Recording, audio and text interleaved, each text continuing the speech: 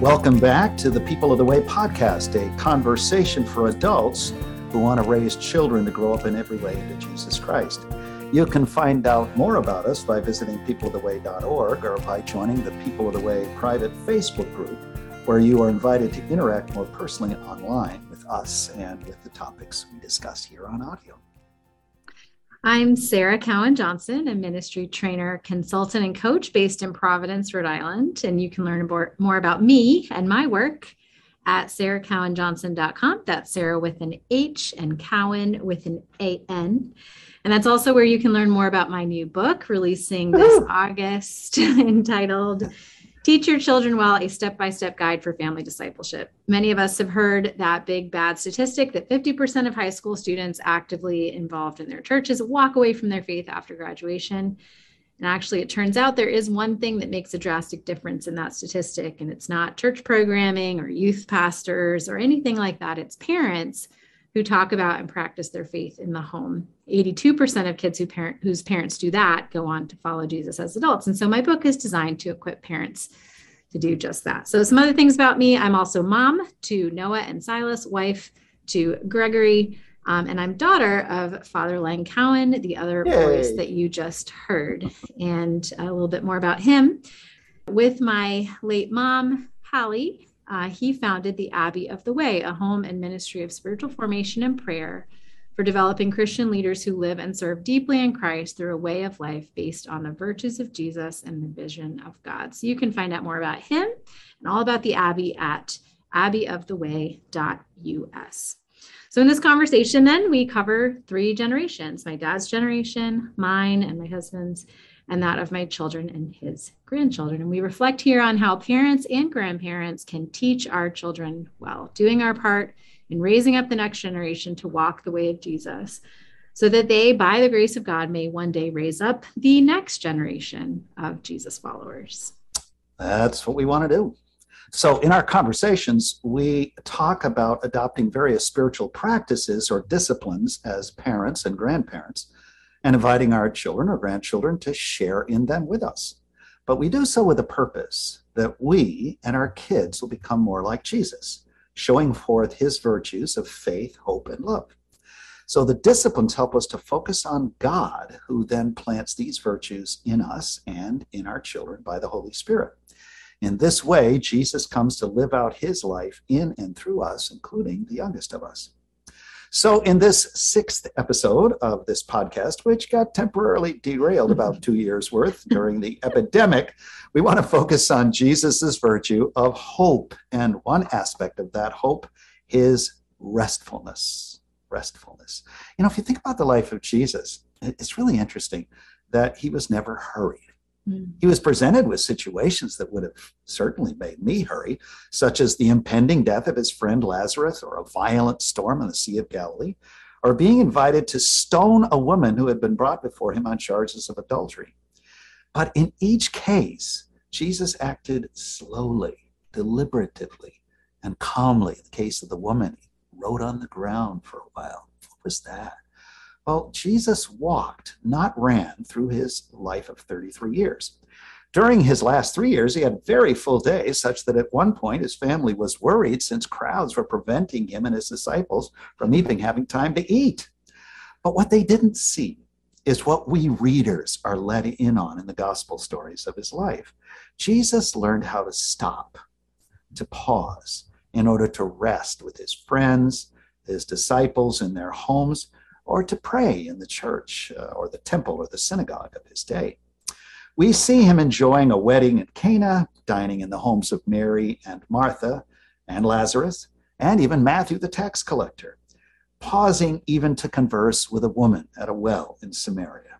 So Jesus was restful. And a key to this was the many times he drew away from others and from his work to be alone with his heavenly Father. Jesus was found to be restful in the presence of the one who is rest, Jehovah Shalom, the God of peace.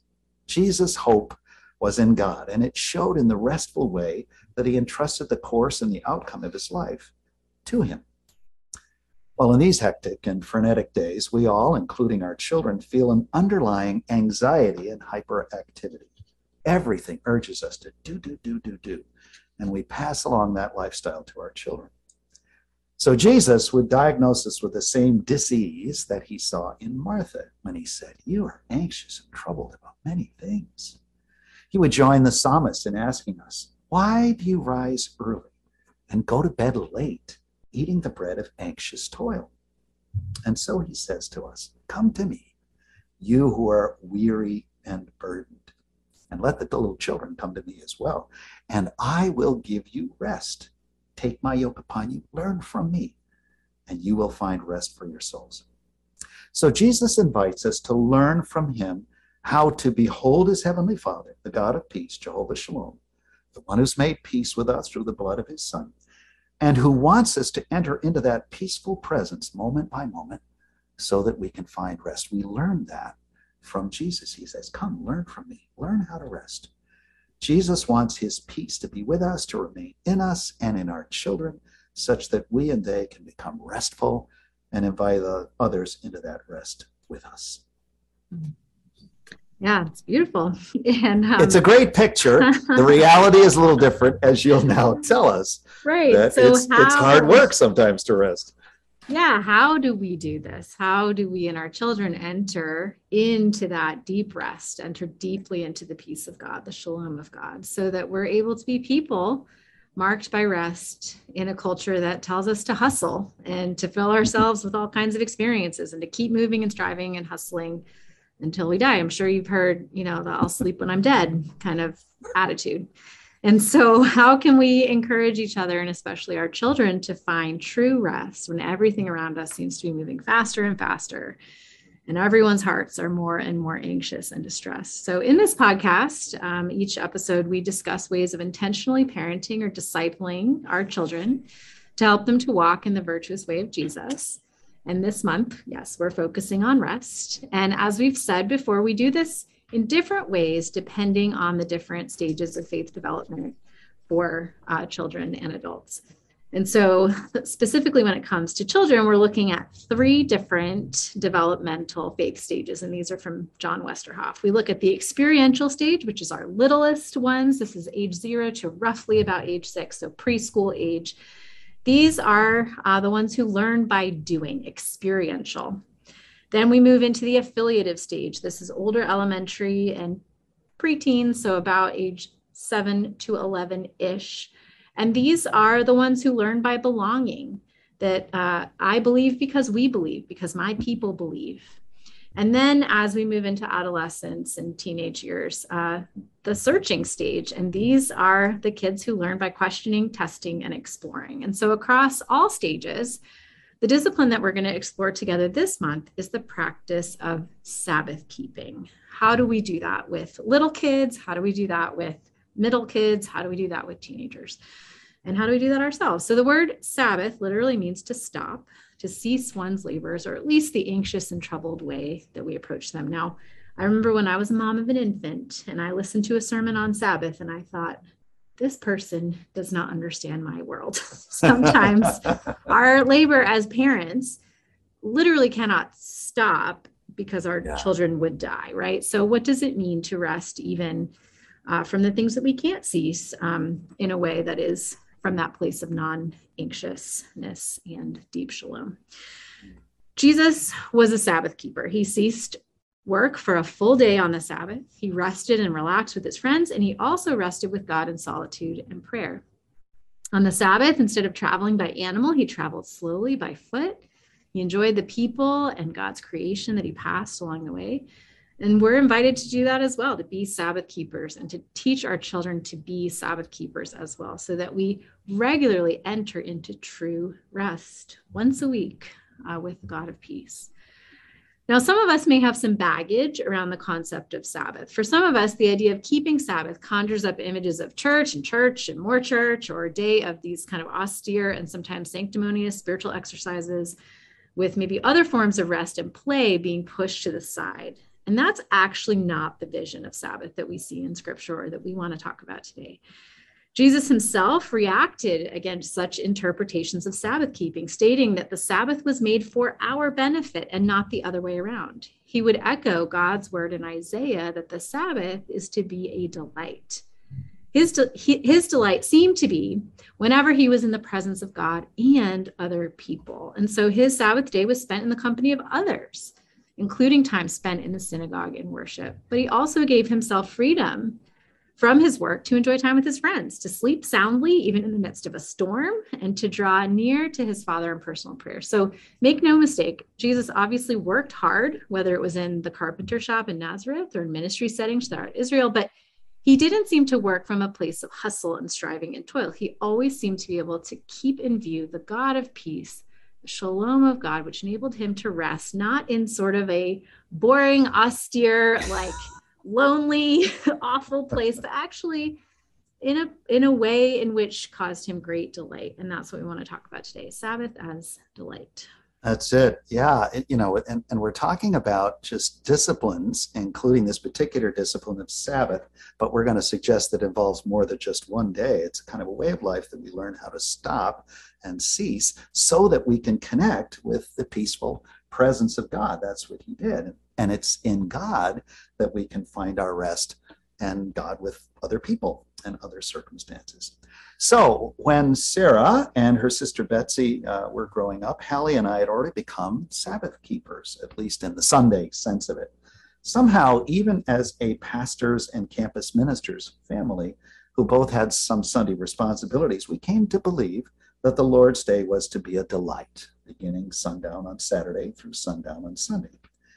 We began the day, and Sarah will explain this a little more, with a special dinner on Saturday to welcome the Sabbath, when we put out the best china, cooked a really good meal, and enjoyed great conversation together.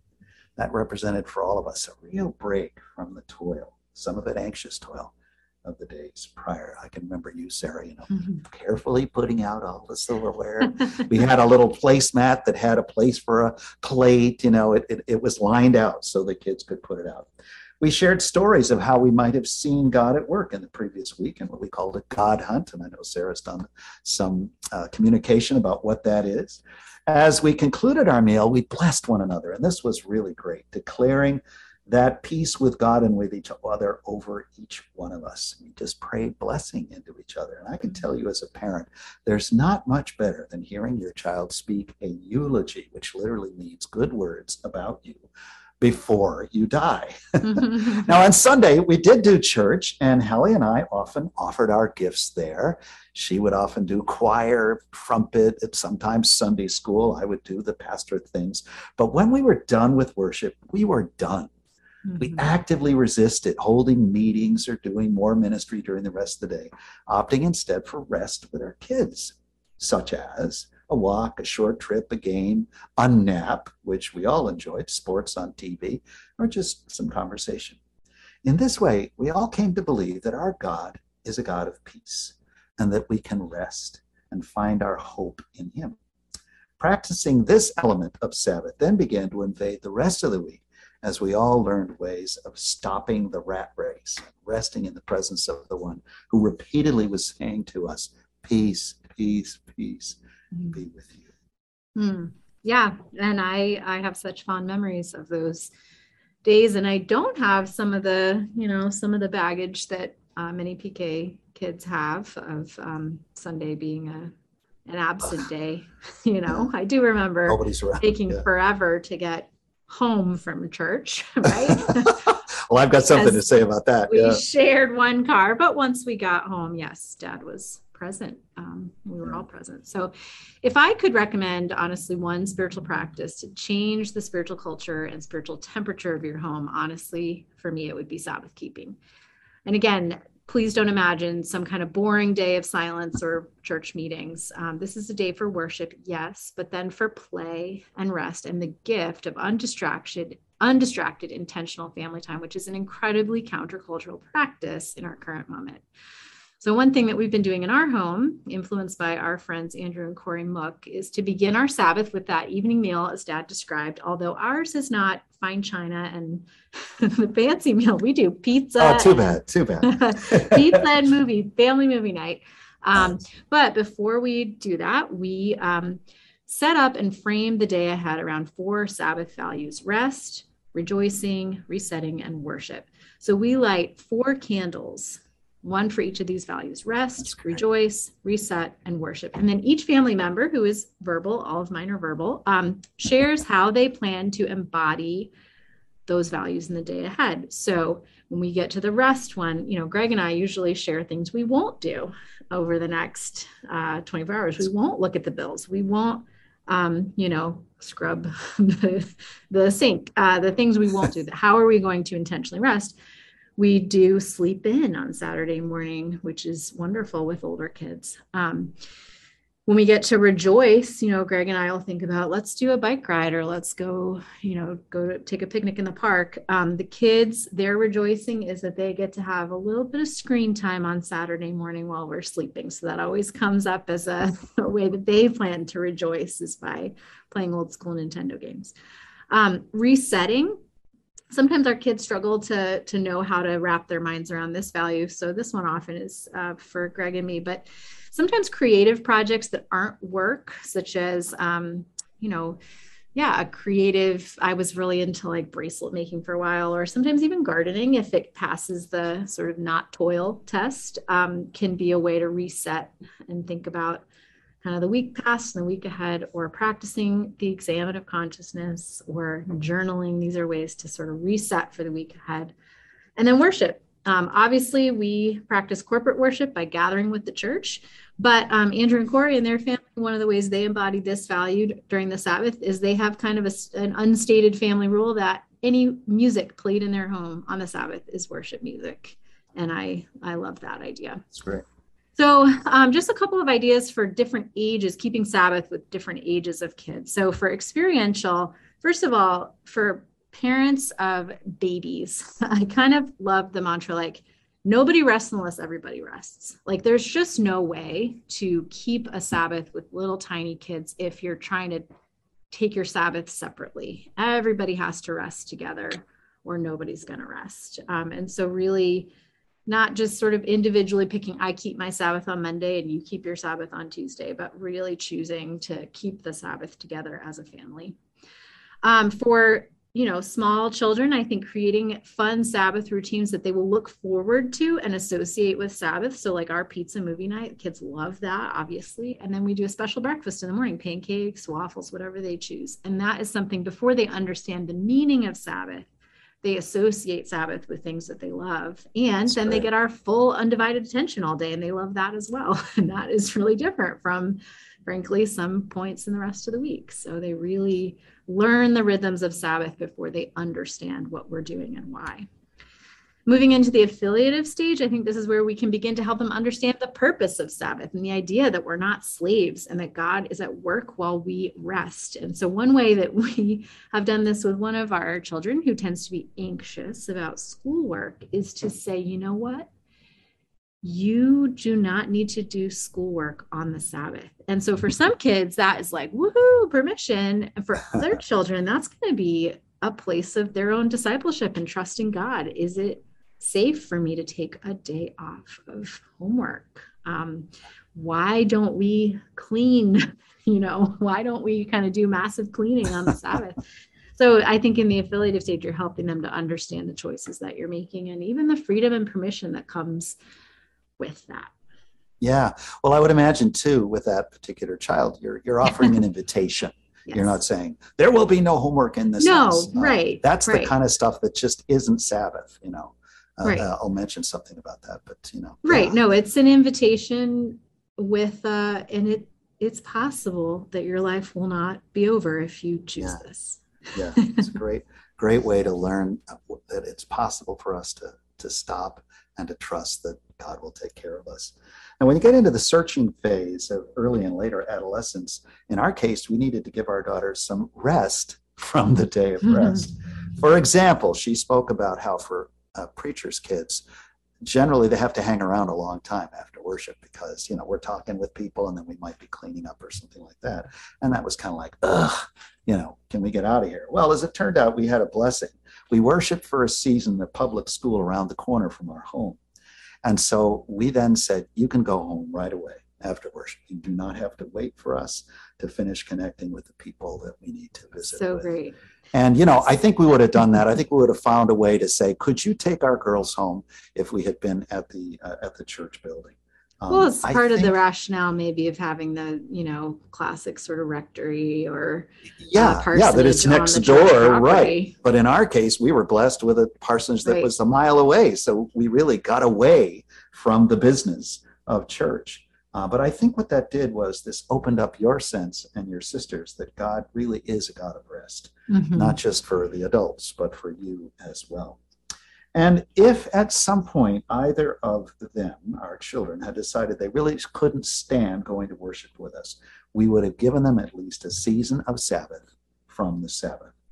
Just the other day, I heard an elder parent describing with conviction how he told his child, as long as she was under his roof, she would join him in church, even when she clearly indicated she got nothing out of it, didn't like it.